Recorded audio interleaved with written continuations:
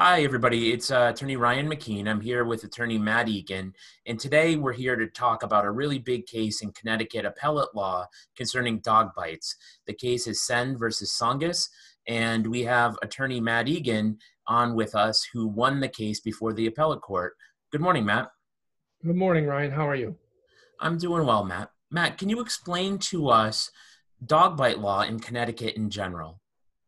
So in general, the general statute 22-357 imposes strict liability on the owner or keeper of a dog for a dog bite.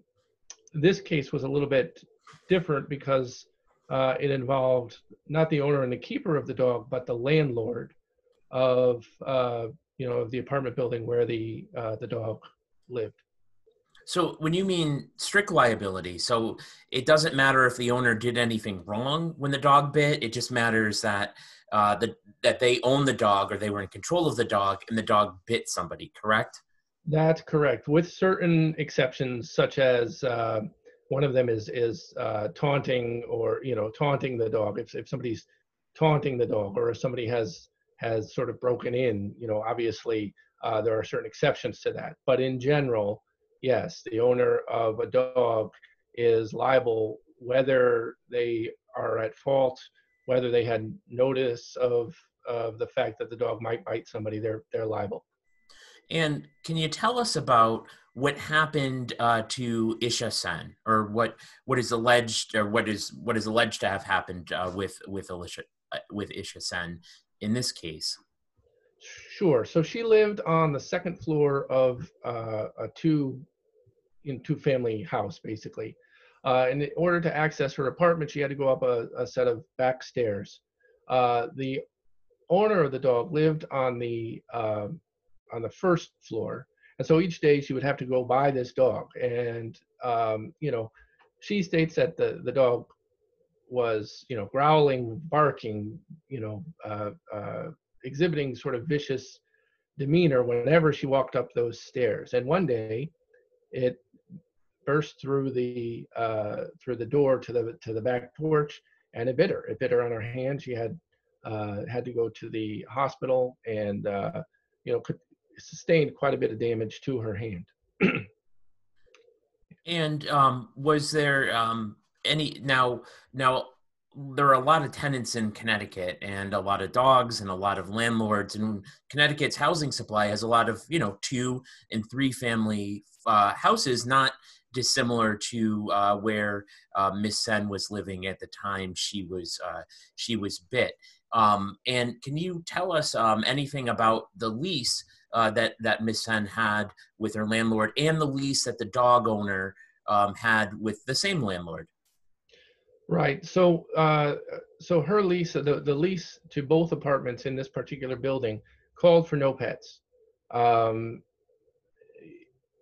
and one of the things that was, I think, important was that when Isha Sen discovered that there was going to be that the landlord was going to make an exception for the tenant on the first floor and allow that tenant to have a dog.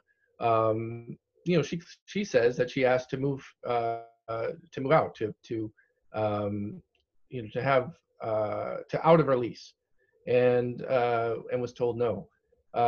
But she also says that one of the attractive things about that particular apartment to her was the fact that it was going to be a pet-free zone, a dog-free zone. But in this case, the landlord decided to make an exception to his own lease, to the lease that he had provided to both tenants. And can you tell us a little bit about this dog and how it came to be on the property?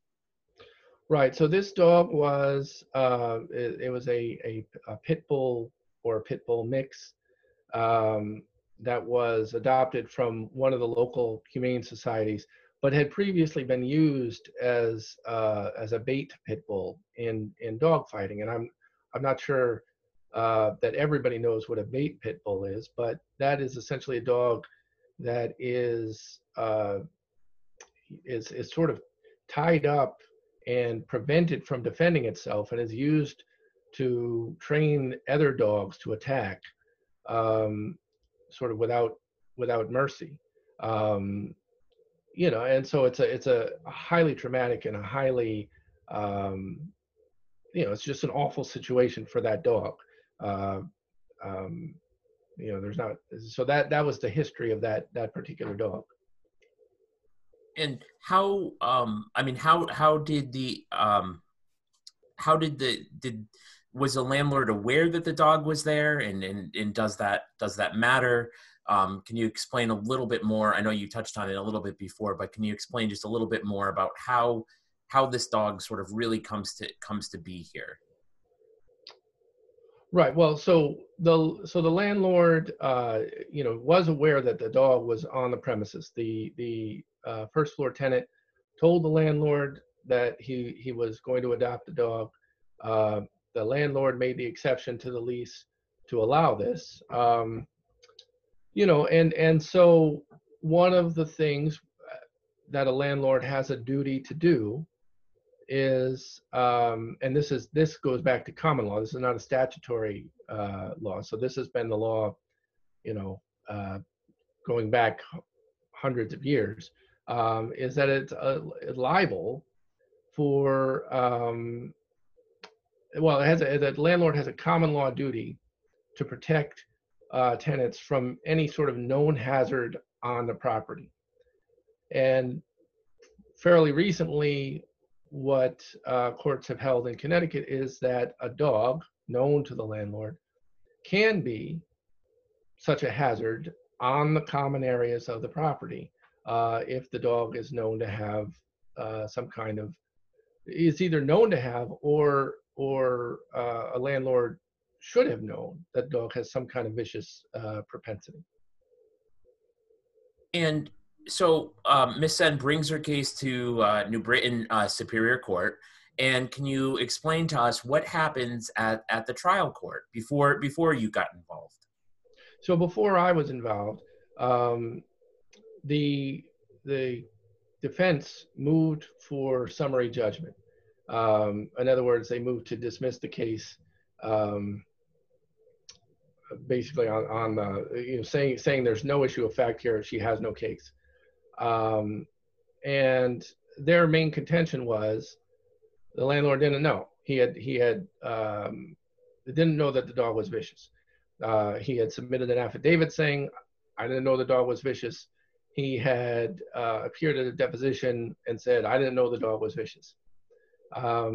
In response, Isha Sen and her attorney had submitted like an affidavit saying that whenever someone approaches the apartment building, the dog would bark and growl and act in a vicious manner. And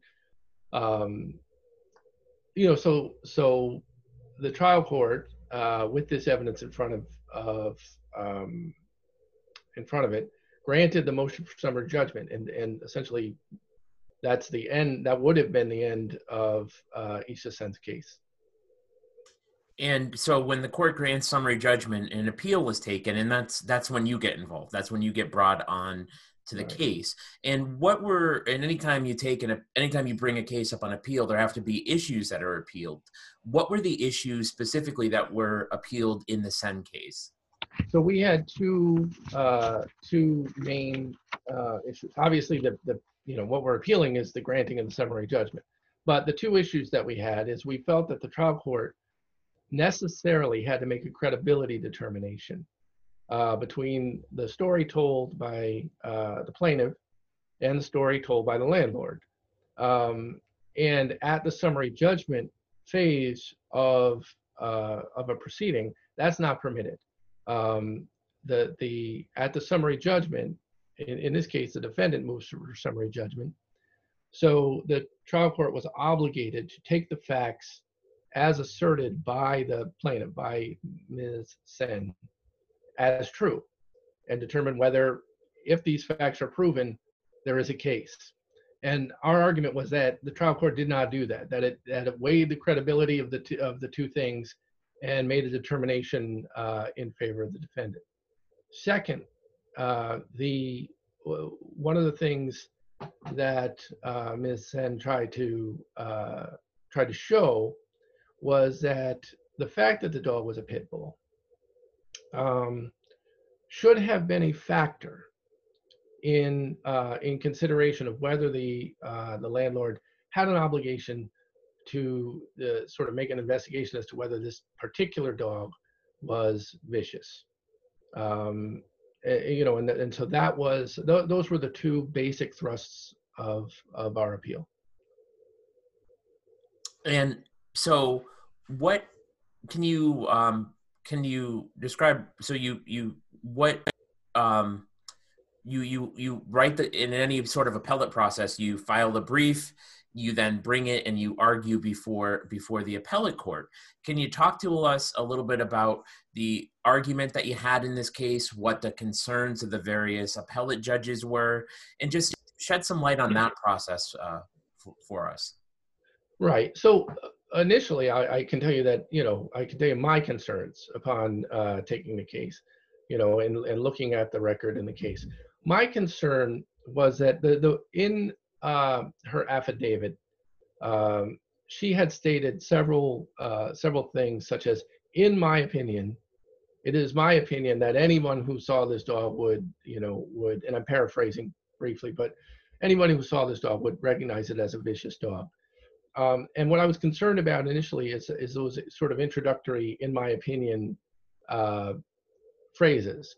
And I thought that the law was pretty clear, but I felt that we had to make sure that the appellate court looked past that introductory phrase to the facts that underlie her statement. So whenever the dog behaved in a vicious manner, whenever anybody approached the building, in terms of an affidavit, that's a factual statement as far as a witness witnessing something. In this case, Ms. Sen witnessing people approaching the building and the way that the dog reacted.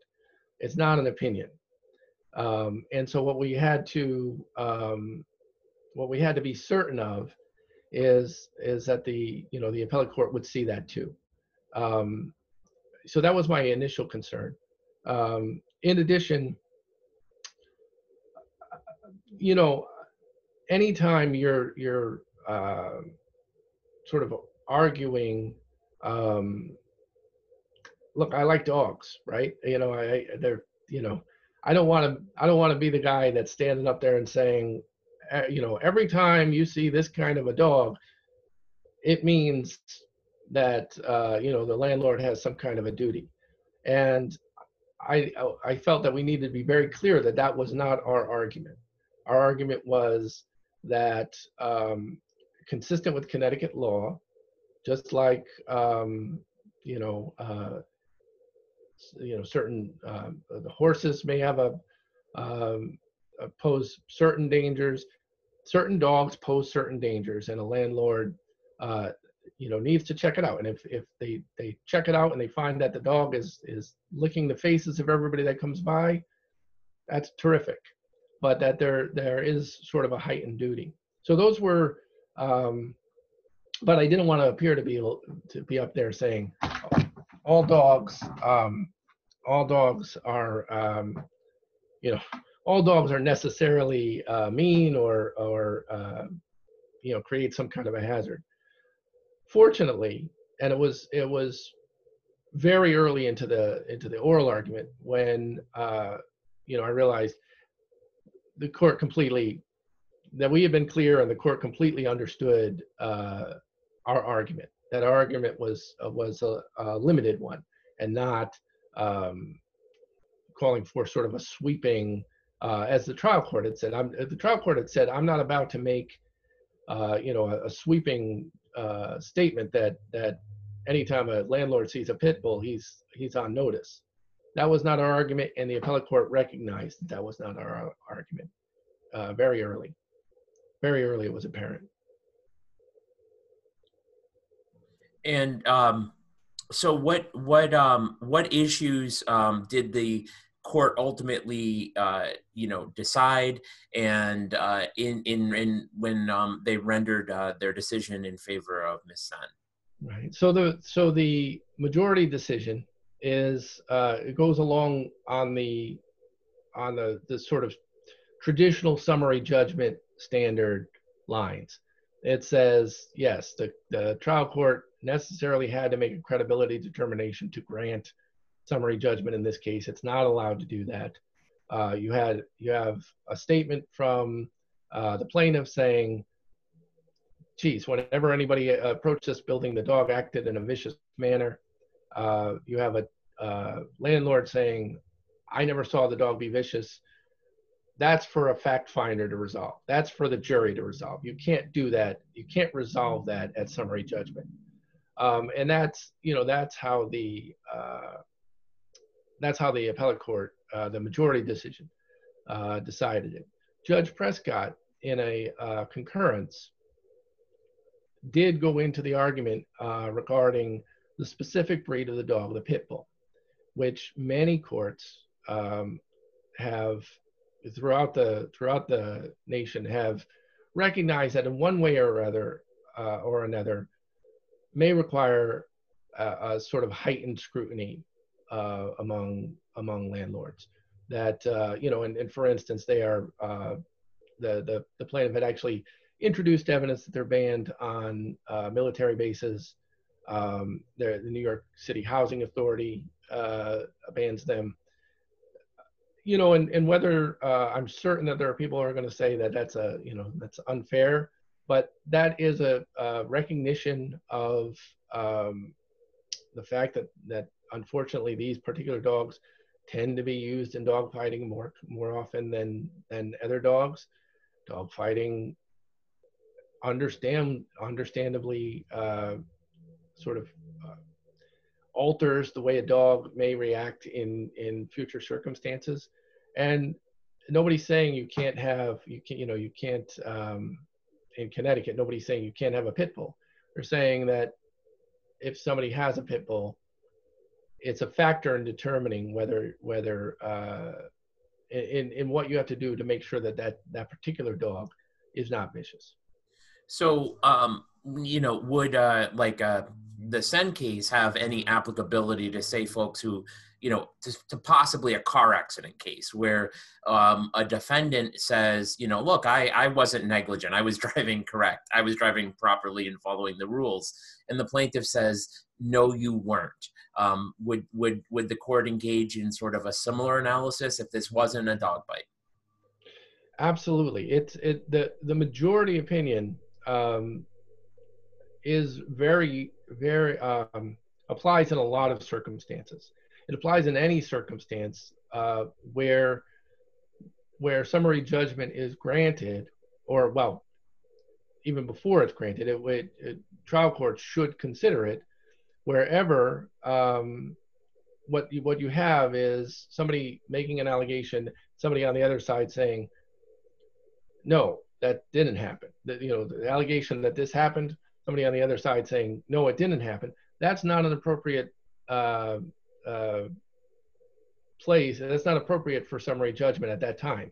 It very specifically says that matters of credibility, where you're trying to determine, well, who's telling the truth here? If it comes down to who's telling the truth here, that's a matter for a fact finder, for a jury. And it's not appropriate for a court to make that determination at summary judgment. So it would apply in a car accident where that's the case. It would apply in other premises liability cases if there's a big hole on a step on the property and the landlord says, I never noticed the hole, but the landlord was, but I was there all the time.